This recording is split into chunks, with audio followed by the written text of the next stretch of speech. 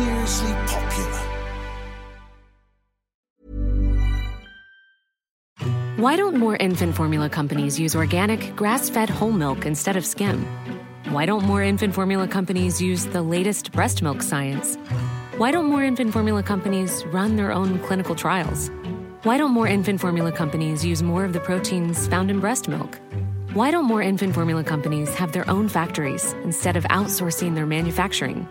We wondered the same thing. So we made ByHeart, a better formula for formula. Learn more at byheart.com.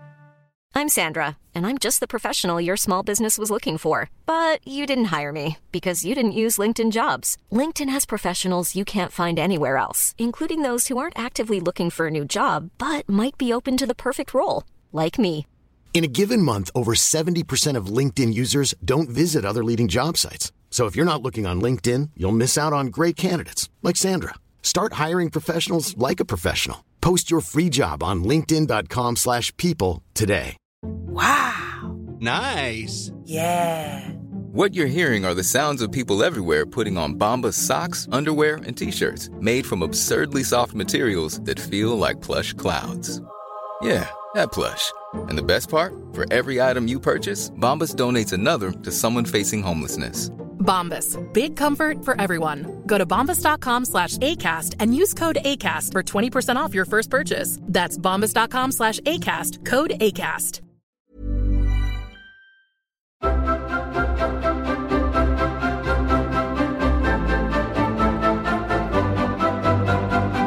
Hello, I'm Natasha Livingston, Royal Correspondent for the Mail on Sunday.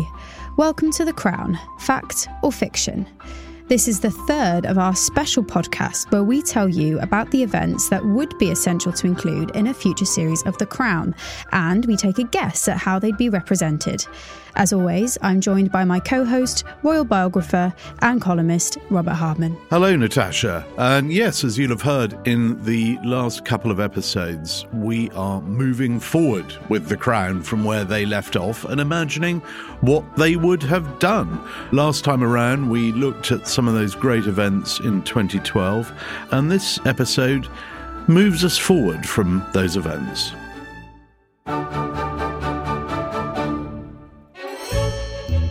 Tonight, the Queen thanked her loyal subjects for celebrating her 60-year reign. Mr. President, Prince Philip and I are delighted to welcome you both. I'm delighted to welcome you to Buckingham Palace this evening, to London, to Buckingham Palace. So glad that you are visiting again. In earlier addresses to the Scottish Parliament, the Queen commands this honourable House to attend Her Majesty immediately. It's now my great privilege to invite Your Majesty as the head of the Commonwealth. She was in central London to open the National Cyber Security Centre. It is a great pleasure to visit the BBC today. Ladies and gentlemen, please stand for Her Majesty the Queen. The Queen was among those who know what it's like to be getting older, with veterans of the Army and Navy to celebrate their 100th anniversary. An English couple have had a wedding day they'll never forget after their ceremony was gate-crashed by Queen Elizabeth. It's just wild, isn't it, you know? We start off this episode with the Queen, understandably, feeling a little worn out from her engagements throughout 2012. Let's face it, 2012 was an extraordinary year. You had the Queen's Diamond Jubilee, 60 years on the throne. We had the London Olympics.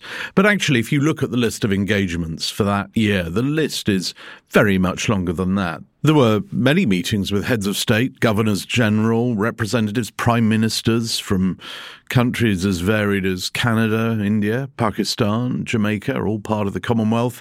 Also European neighbours, France, Germany, Ireland, Norway, and the Emir of Qatar.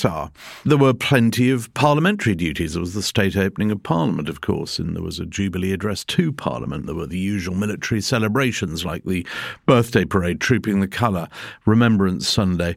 And there were moments of very great personal significance, as we touched on in our earlier special episode, the one we called I Was Glad. 2012 was the year that she met Martin McGuinness, the former IRA boss who had spent a large part of his life trying to blow her and her family to pieces. And on top of all that, the Queen was also in hospital in March 2012, a very rare event, actually. She was very seldom in hospital, but she had quite a serious stomach bug in March 2012, although as soon as she recovered, she was straight back on duty. So it was a draining year, a very happy year, a lot of very important moments, but for a monarch now in her late 80s, as she was, it was quite demanding, wasn't it, Natasha? Yeah, I mean, I'm feeling tired just thinking about all of those engagements. I'm only 25 years old. So what we're saying is that the Queen's 2012 would have been a busy year for anybody, let alone for an 86-year-old. And we think that at this point, the Crown might depict the Queen thinking about upcoming events and questioning her ability to keep up with the demands of her schedule. And this really was going on, Natasha. I mean, these were thoughts people were having at the time at the palace. And I think the Crown would be using this sort of time to have the Queen reflecting on the fact she's now in her late 80s, the fact that it's time to, as it were, move the Prince of Wales into a more prominent position and, frankly, to take on some of the heavy lifting. I think the Crown would probably begin this episode jumping back 1 year to 2011. That was when the Queen undertook her last round-the-world tour, if you like. She went to Australia in the autumn of 2011 to attend the Commonwealth Heads of Government meeting, CHOGM as they're known.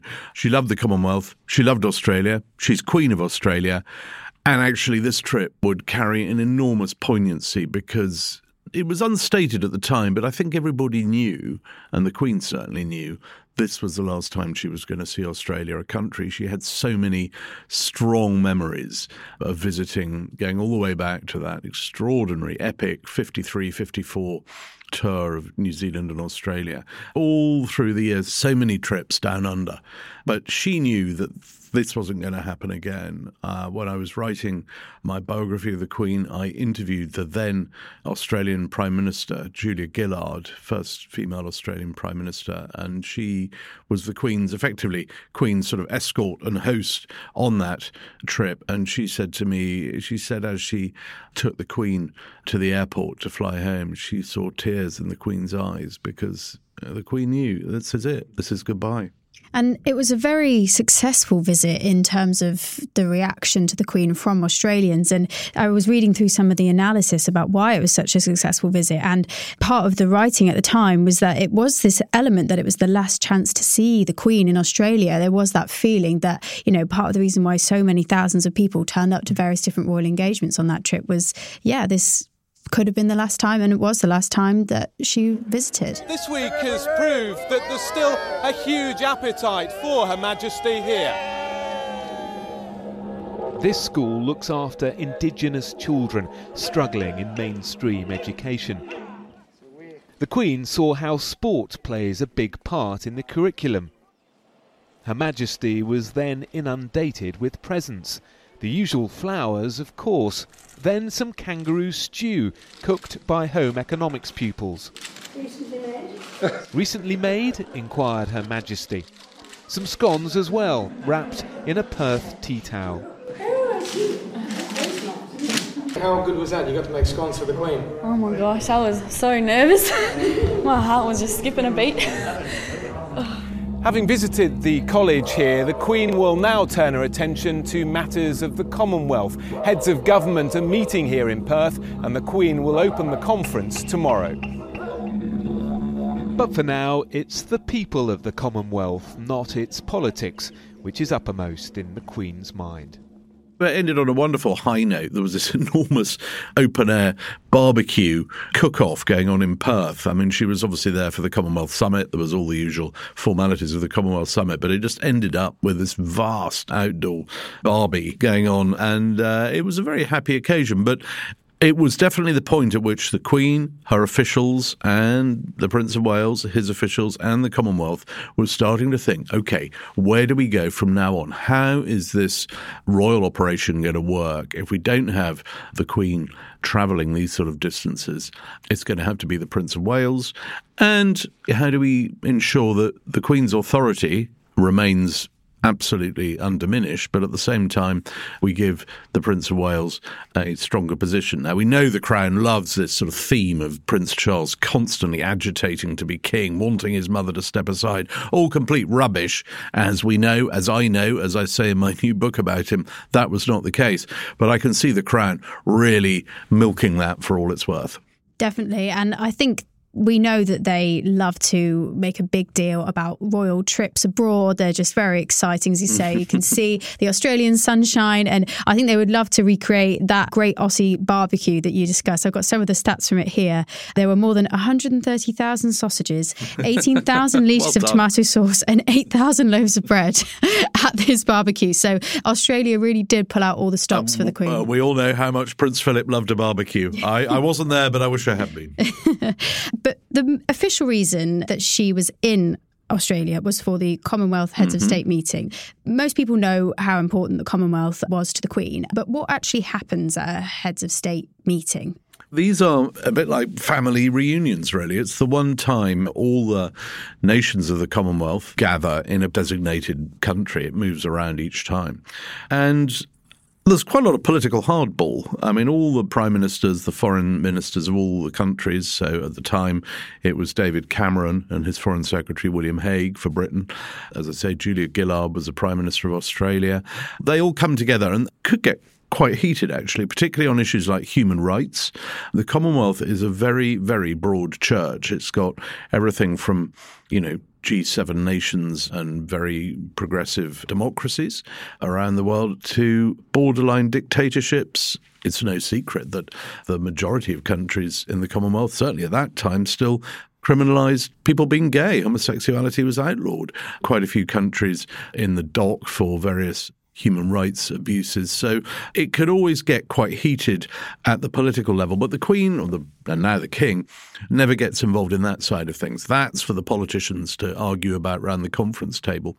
Away from the conference table, there are social events. There's always a big dinner, there are receptions, and there are sort of reminders of all the things that bind Commonwealth nations together: the shared language, the shared legal codes, the shared way of governing. Most Commonwealth countries have very similar parliamentary systems, very similar judicial systems, and so there's a lot of overlap. A lot of Commonwealth charities would be at these things. So as well as being a political punch-up at times, it was also a social event, and that's where the Queen would come in, and that was the bit she enjoyed. Looking through cuttings from the time, it almost has a feel of a state visit. Some of the engagements she was going to, it was very similar, that kind of soft power engagements going on boats and visiting crowds in all the big cities. It really, she didn't just kind of travel to one place for the meeting and that was it. It really sort of moved around. She would always bolt on a proper tour of wherever it was. And of course, in Australia, she was the head of state. So she's Queen of Australia on that trip. There's no question. The British government just stands back.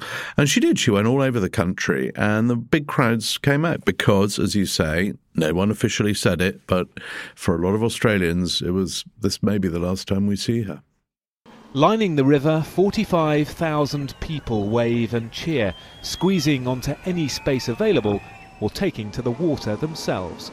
The Queen is seeing Brisbane and its impressive river under perfect conditions, but at the start of the year, this city looked very different. Dozens died in the worst floods for a generation. 3/4 of Queensland was declared a disaster zone. We are here to pay tribute to the resilience and courage of Queenslanders who bravely picked up their lives and rebuilt them after a period of great adversity. It means a lot to me, really does. It's a person who's taken the time to come and see people who really, really suffer, and you can't do much better than that. She's handling it so wonderfully, and she's just so gracious and lovely, and she really wants to know, she really cares. It wasn't totally gaff-free.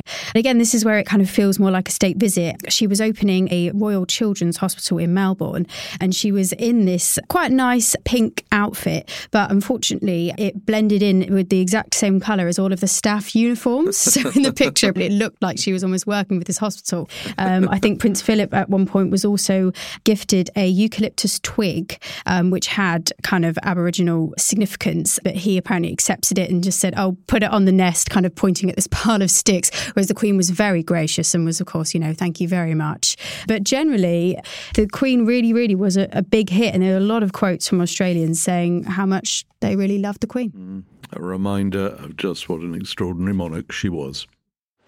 Attention focused once again on the London hospital where Prince Philip was admitted earlier in the year. Kate was driven here to the King Edward VII Hospital by car from her family home in Berkshire.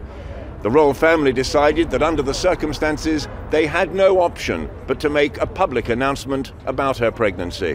When the announcement was made, the congratulations followed within minutes. It's absolutely wonderful news, and I'm delighted for them. I'm sure they'll make absolutely brilliant parents, and I'm sure everyone around the country will be celebrating with them tonight. And so, while the Queen is focusing on her very important role as head of state, a more personal story would probably run in parallel, as we know the Crown likes to do. 2012 was the year that it emerged that Kate, then Duchess of Cambridge, was pregnant. But the way that the world officially found out wasn't in the way that you might expect. It wasn't a calm and measured announcement from Buckingham Palace press office. It was something a little bit more dramatic. The news of the pregnancy was rather rushed, actually. I think Kensington Palace had been hoping to put it out, as tradition dictates, at around the 12-week mark of the pregnancy. But on December the 3rd, 2012, the Duchess of Cambridge was brought into hospital, suffering from very serious morning sickness. I'm not a doctor, but I believe the term is hyperemesis gravidarum. And clearly, at that point, the palace took the decision, look, there's no point trying to hide things. And so it was announced that she was in the very early stages of pregnancy. And you can imagine how excited the world was. Now, this was huge news across the world, wasn't it, Robert? It certainly was. It was one of those moments where, if you look back, they were interrupting news bulletins in Saskatchewan, Adelaide, Hong Kong. I mean, it was effectively what everybody wants to know about the British monarchy. There's going to be another generation. There's going to be a future king or queen. At that point, we had no idea, obviously, what the sex was. The exciting news was that on the back of that amazing royal wedding in 2011, sure as night follows day, a pregnancy announcement came a year later. It's hard to overstate just how big this news was, isn't it? Absolutely. The royal historian Kate Williams told BBC News at the time that the news of the baby had become a frenzy, with the Duchess being on the front page of many newspapers in the UK and across the world. She said, "This baby is the most sought after, the biggest celebrity baby really in history." Quite an accolade. It's quite a claim. And it wasn't just covered in newspapers around the world. There were also congratulations given from politicians and presidents and prime ministers all across the globe. Yeah, and you just think, God, poor Catherine, Duchess of Cambridge, she's feeling awful. And suddenly this thing is just upon them. Everyone's sending in best wishes as that whole sort of upbeat mood. But actually, you've got so much to worry about, haven't you? Yeah, she must have been feeling pretty rotten, and she spoke about it quite a few years later, saying that she was using mindfulness and meditation at the time to try and cope with the sickness. She said in an interview that the illness meant that she was not the happiest of pregnant people, and really used this kind of deep breathing and meditation to try and take her mind off the sickness, which continued all the way through to her labour. And of course, we must remember, we are projecting or predicting what the Crown would be doing about all this. Do you think the Queen would have been skipping around the room? Would she be worried? What would Charles's reaction be? How do you think we'd be watching this in our putative episode of The Crown? I think they would probably be quite worried about how Kate was doing, particularly if this whole news came out in a way that they didn't quite want or hadn't planned for. You would imagine that caring for her well-being would be the absolute priority in their mind, and that would be also quite a good storyline for The Crown. And I think it might be the point at which they return to perhaps Bucklebury. We might see Carol Middleton back in the script. But for now, I think the Crown is going to be going back to that idea of a succession in all but name, the gradual passing of the baton to the Prince of Wales. Thank you for your kind welcome. My wife and I are very glad indeed to be joining you here in Colombo. At the personal request of the Queen, I am delighted to be addressing you this morning on behalf of the head of the Commonwealth. So, moving forward into 2013, we think at this point the Crown's version of the Queen would have made the decision to ask Prince Charles to attend the Commonwealth Heads of State meeting, which is something that did really happen. We know that the Commonwealth meant a lot to the Queen, and this position where she's passing on responsibility to her son is probably something that was quite emotional, and that's something that the Crown could really play up in any potential recreation of this. Robert, how did it really happen? There was a lot of thought around the royal household as to how this would work, Natasha, because, yes, the Queen had decided, that's it, I'm not doing any more long-haul travel. I think in part because she knew that the Duke of Edinburgh was getting on in years as well, and that these things were a challenge for him. So the decision was taken that it should be Prince Charles in her place at the summit in Sri Lanka. And yes, we can imagine the Crown really building this up, the Queen somewhat wistfully facing up to the fact that her beloved Commonwealth, her family of nations were going to meet. She wasn't going to be there. And no doubt the Crown would have had Prince Charles rubbing his hands together thinking, at last, this is my time. In fact, he went, I was there. He was extremely practical about it. He was happy to be there, but he made very clear that he was there in her place and that he was there to extend her best wishes, not to stamp his own mark on the event. And so in the end, here was the first CHOGM in as long as anyone could remember where the Queen was not going to be turning up. Now, when I first heard you say that, Robert, I thought you were choking on some sort of food, but CHOGM is the official acronym, isn't it, of the Commonwealth Heads of State meeting? Commonwealth Heads of Government. Heads of Government, hence the So it's just known in diplomatic circles around the world. People just talk about CHOGMs, and you're right. I mean, it does sound ghastly. But doesn't sound as good as NATO, does it? That's a much better one. No, you're right. But here we were at the Colombo CHOGM, and it was quite a bumpy ride, actually. It was not a harmonious summit. I mean, these things are always sort of slightly fraught with political rows, but in this case, Colombo had only recently been suffering bombs, explosions, assassinations. Sri Lanka had been through a very bloody civil war. There were these accusations of human rights violations by the regime of the ruling president, Rajapaksa.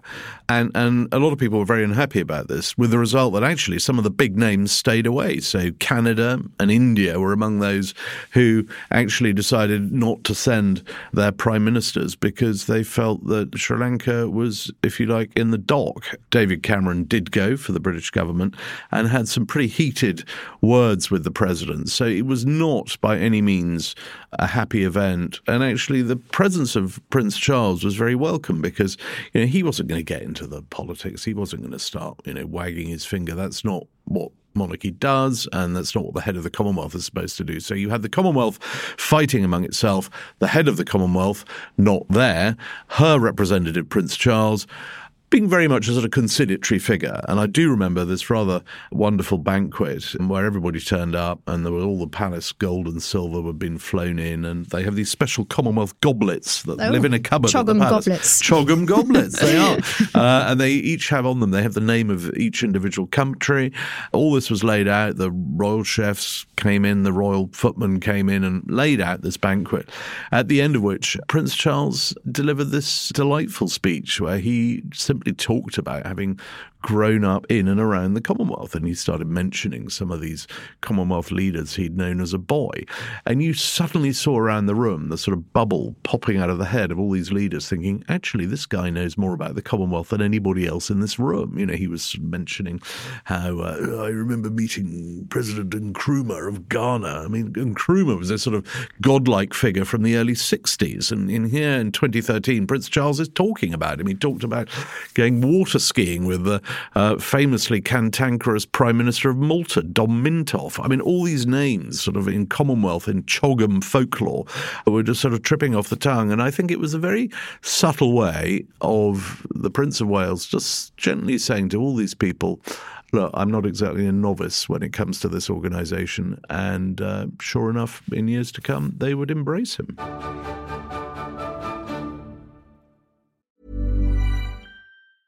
Ryan Reynolds here from Mint Mobile. With the price of just about everything going up during inflation, we thought we'd bring our prices down. So to help us, we brought in a reverse auctioneer, which is apparently a thing. Mint Mobile Unlimited Premium Wireless. How to get 30, 30, bit to get 30, bit to get 20, 20, 20, bit to get 20, 20, bit to get 15, 15, 15, 15, just $15 a month? Sold! Give it a try at mintmobile.com/switch. $45 up front for 3 months plus taxes and fees. Promo rate for new customers for limited time. Unlimited more than 40 gigabytes per month. Slows full terms at mintmobile.com. Why don't more infant formula companies use organic, grass-fed whole milk instead of skim? Why don't more infant formula companies use the latest breast milk science? Why don't more infant formula companies run their own clinical trials? Why don't more infant formula companies use more of the proteins found in breast milk? Why don't more infant formula companies have their own factories instead of outsourcing their manufacturing? We wondered the same thing. So we made ByHeart, a better formula for formula. Learn more at byheart.com.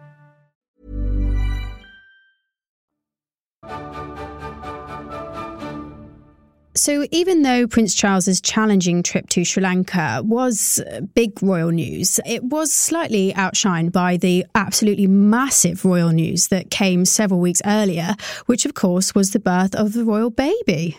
Yep, we had an heir to the heir to the heir, and that was enormous news. I mean, I remember being outside the hospital.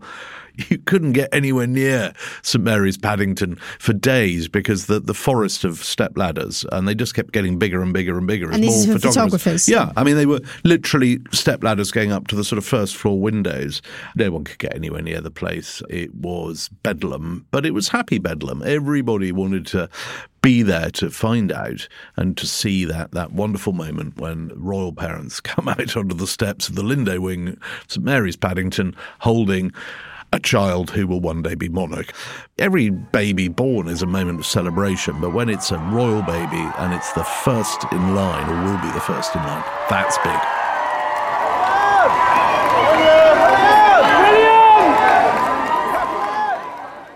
It is a slightly strange tradition. I imagine it's something that people that, come from a different country that don't know much about the monarchy might just think is slightly odd. And one thing that really struck me watching the footage, and particularly of Kate coming out, having only just given birth. I mean, she's all put together. She's had her hair done. She's in this really nice dress and amazingly in heels. And I said, it takes a lot for me to wear heels on any day. Props to her for making that work. But yeah, the interest in the birth was pretty astronomical. I mean, even the footage, you can see, as he said, the crowds of press outside. And presumably they would have been there for days. There were fights going on. People were sort of chaining their ladders to bits of street furniture, and then other people were coming along with wire cutters in the middle of the night, taking one person's ladder away and then chaining their ladder up. It could have really turned into a bit of a drama if there'd been a sort of ladder collapse. Yeah. And there were a lot of police there. And we all had to have special passes, really, to get within sort of 100 yards of the front door of the hospital. People didn't mind because underlying it all was this great sense of excitement and happiness. It was also very interesting because there's always been that tradition with royal births that they would be announced on an easel in the palace forecourt. What had happened with earlier pregnancies is that a sort of footman would come out, prop up an easel, and there would be a notice on it saying so-and-so has been safely delivered of a child and the time of the birth and the baby's weight and all that sort of thing. And this time around, they clearly decided that's just not going to work. We live in a digital 24/7 news age. So actually the basic details were, it's a boy, this is what he weighed, this is when he's born. That was sent out digitally to all the newsrooms around the world. But nonetheless, people love that tradition of the easel. So a few hours later, I remember the privy purse door of the palace opened and out came liveried footmen, and they propped up the easel, and there were queues for hours, probably for days actually. People just wanted to come along, see the easel, take a picture of the easel. I think at one point the easel even had its own Twitter feed.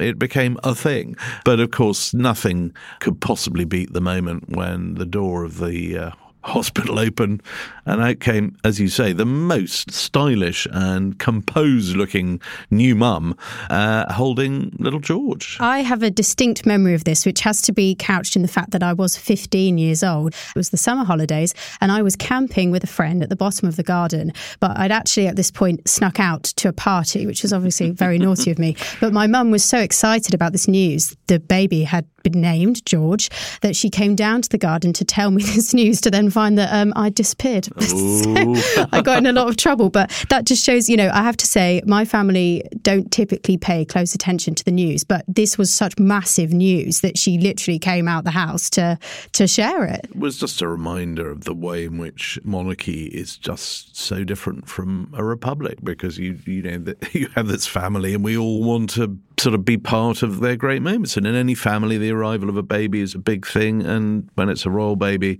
the world does go slightly bonkers. There was one journalist, the BBC presenter, Simon McCoy, who couldn't have been less interested in any of this and actually became famous for his sort of nonchalant dispatches, which are sort of along the lines of, oh, well, we're waiting for a baby. It hasn't arrived yet. Well, there we are. There's no baby yet. And it didn't matter.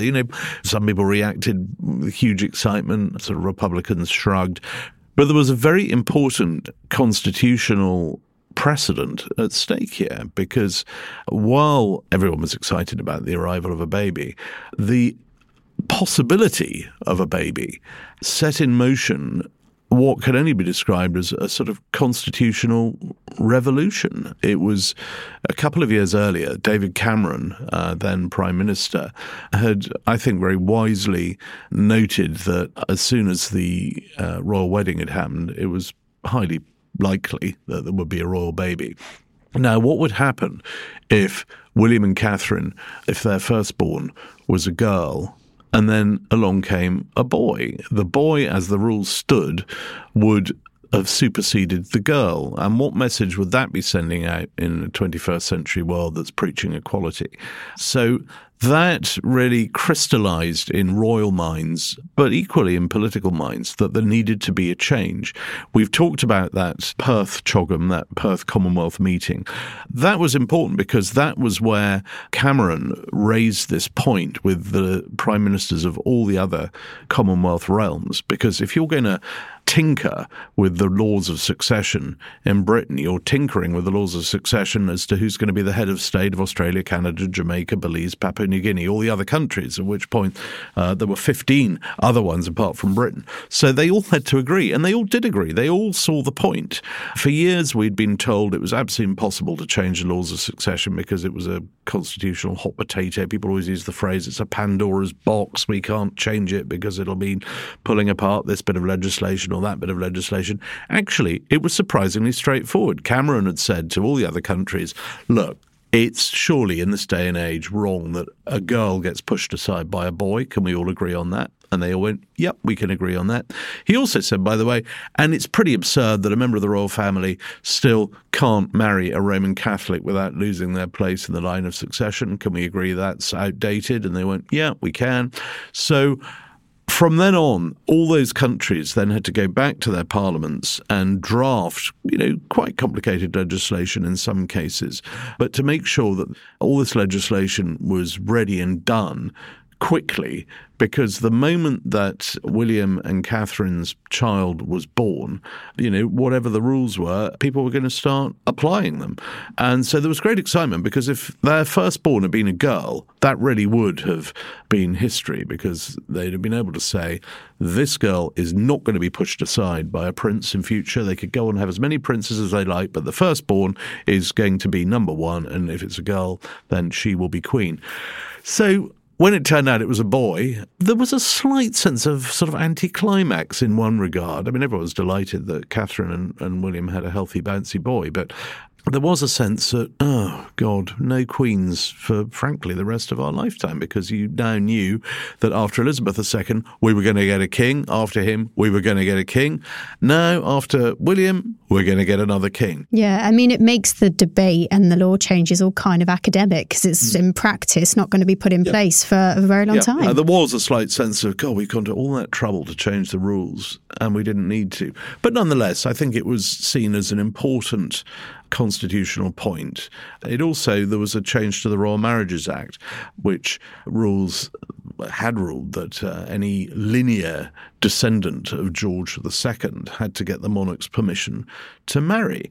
And this had got completely out of control because by now, linear descendants of George II, there were hundreds, if not thousands of them. There were people all around the world who were sort of great-great-great-great-great-grandchildren of George II who had no idea that they were and that they therefore needed the Queen's permission to marry. And I remember talking to the clerk of the Privy Council at the time. He said, actually, we are aware of several marriages that are technically illegal because one or other of the parties should have sought the Queen's permission and didn't. And I said, well, what are you going to do about it? They said, we're not going to do anything about it. I mean, we're just going to ignore it. But it was another constitutional loose end to tie up. So from that point on, as well as saying girl shall not be trumped by boy, as well as saying anybody can marry a Roman Catholic, except the rule still says that if you are going to be monarch, you are going to be Supreme Governor of the Church of England, you have to be in communion with the Church of England. But that bit of sort of sectarian discrimination, that was removed. You now only have to ask the monarch for permission if you're one of the first six in line to the throne.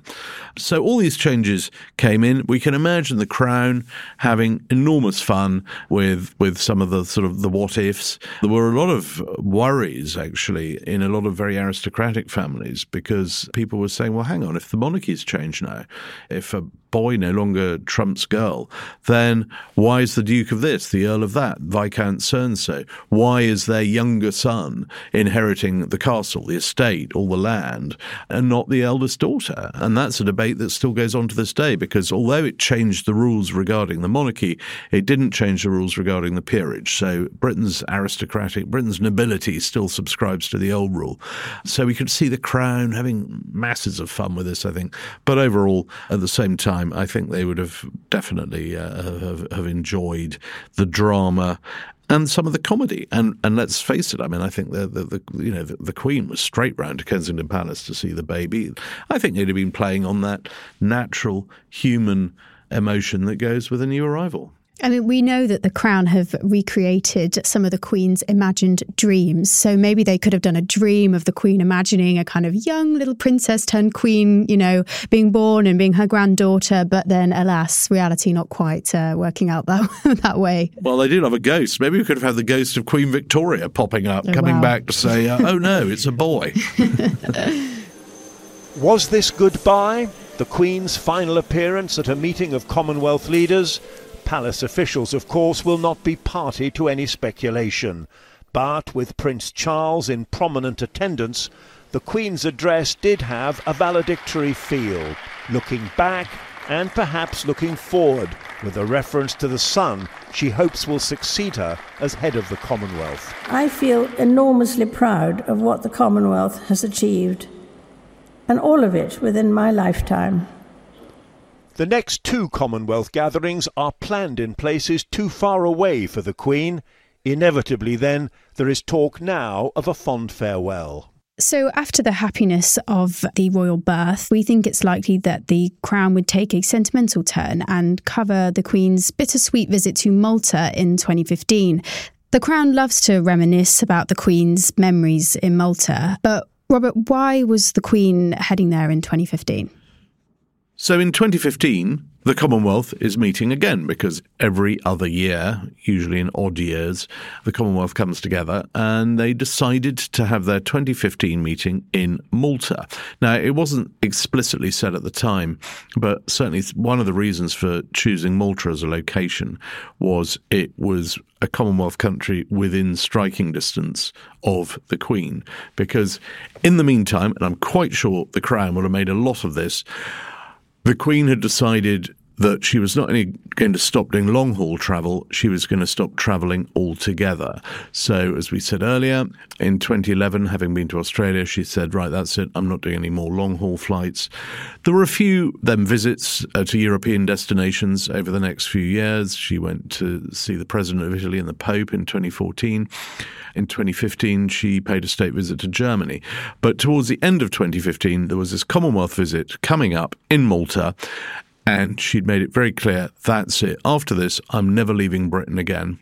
So it had huge poignancy, this trip, because A, it's the last time the most travelled monarch in history is going to leave Britain, and B, she's going to Malta. And as you said, Natasha, as the Crown has repeatedly pointed out, it's one of the happiest places in her life. Those years as a naval wife back in the late 40s, early 50s, when she was not Queen, she was just the Duchess of Edinburgh, princess, and she could drive around in her car and go shopping and go to the beach, and it's always had these memories for her. And so it seemed entirely fitting that if she was going to sign off as a world traveller, where better than Malta? So she flew there with Prince Philip. She was joined by Prince Charles and the Duchess of Cornwall. I remember it culminated in a trip around the great harbour at Valletta in a boat, and there was a lot of reminiscing. She was introduced to people she'd known back then as a princess. I think even her lady's maid actually was there at one point. But throughout this trip to Malta, there was just this palpable sense that the Queen was saying goodbye to world travel and really goodbye to her Commonwealth. And what were the standout moments of this visit? Well, actually, the one that sticks in my mind, it was a humorous one. It was a very upbeat moment. They had the traditional banquet for all the Commonwealth leaders, and it's always a tradition at these Commonwealth gatherings that the newest Prime Minister, the most newly elected leader, if you like, is chosen to say a few words. And on this occasion, it was Justin Trudeau, who'd just become Prime Minister of Canada. And he made a rather endearing speech in which he reflected that he was the 12th Canadian Prime Minister of the Queen's reign. And, of course, an earlier one had been his own father. He'd met the Queen as a boy. So there was quite a lot of reminiscing going on. Your Majesty has been such a constant presence in the life of Canada that a modern history of our nation could be written entirely with vignettes from your life. Here's one. In 1951, Princess Elizabeth attends her first hockey game at the legendary Montreal Forum. And another, in 1959, Queen Elizabeth opens the St. Lawrence Seaway. And another, in a single tour in 1959, over 45 days, you visited 90 towns and cities. It is safe to say that you have seen more of Canada than almost any Canadian. Thank you, Mr. Prime Minister of Canada, for making me feel so old.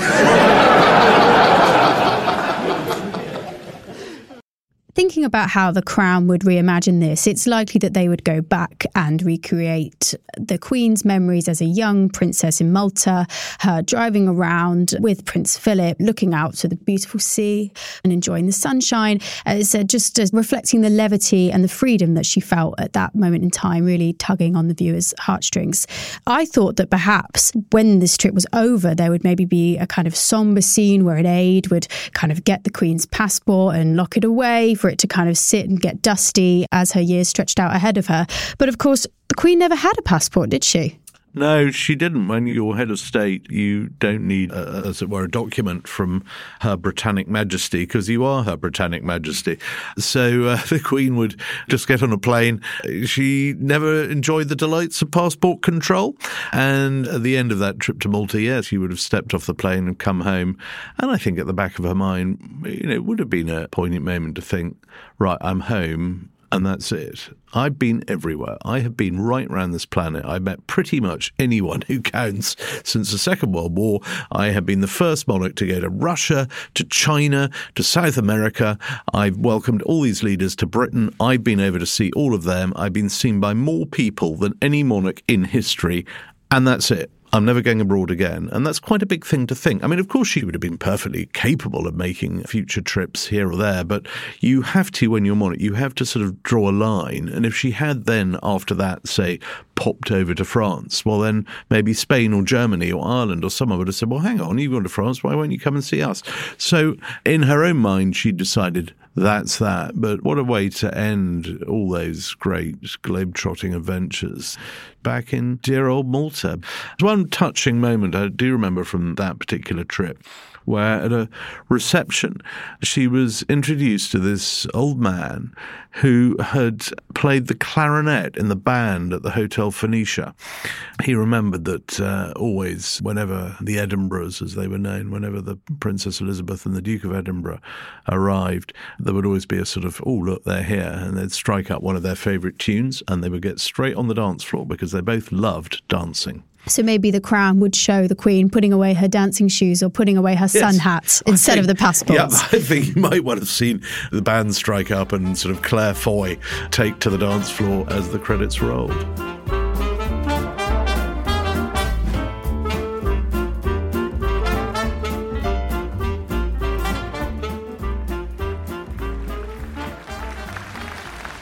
So today marked another step for Prince Charles on his journey to becoming king. For some time now, the Queen has been passing her duties to other members of her family. But given this is a monarch who saw service in World War II, no handover has been as significant as this one. So we think that for the final scene, the Crown would refer to the 2017 Remembrance Sunday. And the reason for this is that it was a very significant moment for then Prince Charles because he acted on behalf of the Queen in a very symbolic and public display. Traditionally, it would have been the Queen who would lay a wreath at the Cenotaph War Memorial. But from 2017, it was Prince Charles who took on this responsibility, with the Queen becoming just a mere observer. And this was another part of the transition of responsibilities that took place very gradually in full view of the public. Why did the Queen take this decision in 2017? As you say, Natasha, this was a very powerful symbolic moment, and I'm quite sure the Crown would have really played this up, and rightly so, because the Queen was head of the armed forces, a very proud head of the armed forces, and for her perhaps the most sacred day in the entire calendar was Remembrance Sunday, that day in November when Britain honours its war dead from First and Second World War and every other conflict since.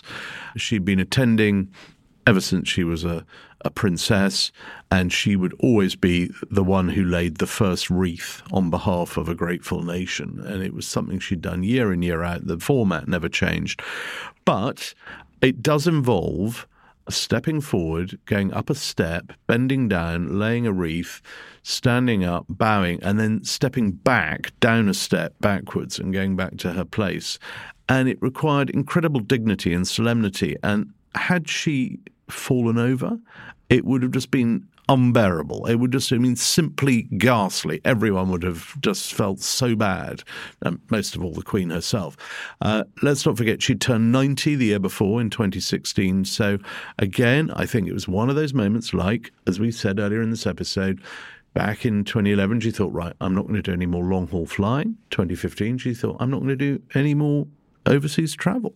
And then I think after her 90th birthday, she wisely took the view, okay, I think it's probably better that I don't risk it at the Cenotaph this year.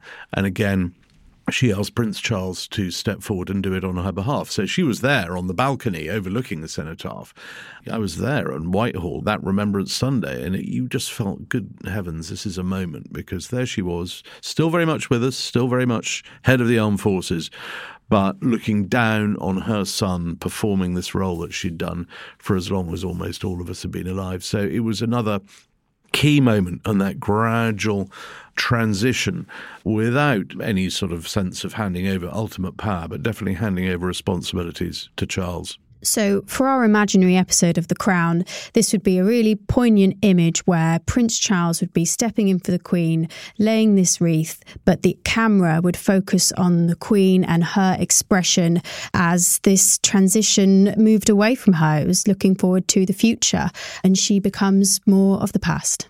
And so to conclude this sombre moment at the end of what has been at times an almost elegiac, very reflective episode, I can imagine the Crown signing off with the immortal sound of the bugle playing The Last Post.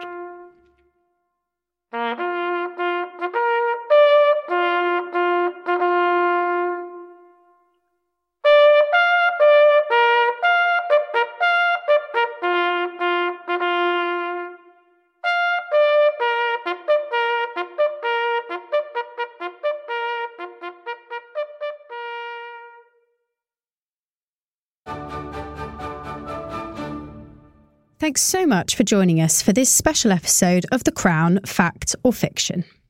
Thank you, as always, for listening and, as always, for your comments. They've been coming in thick and fast. Here are a couple that we picked out this week. Annalise has written in saying, "Great episode, always well researched.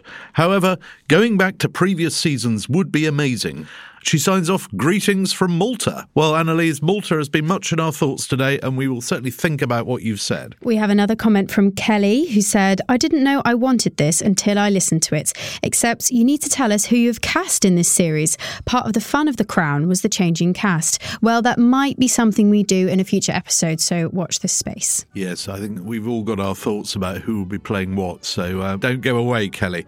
But for now, thank you very much for listening. If you haven't already, please do leave a comment and a 5-star rating wherever you get your podcasts. And if you'd like to send us a message, please do, or get our WhatsApp number from the show notes. Thank you very much for listening to this episode of The Crown, Fact or Fiction. Goodbye. Goodbye.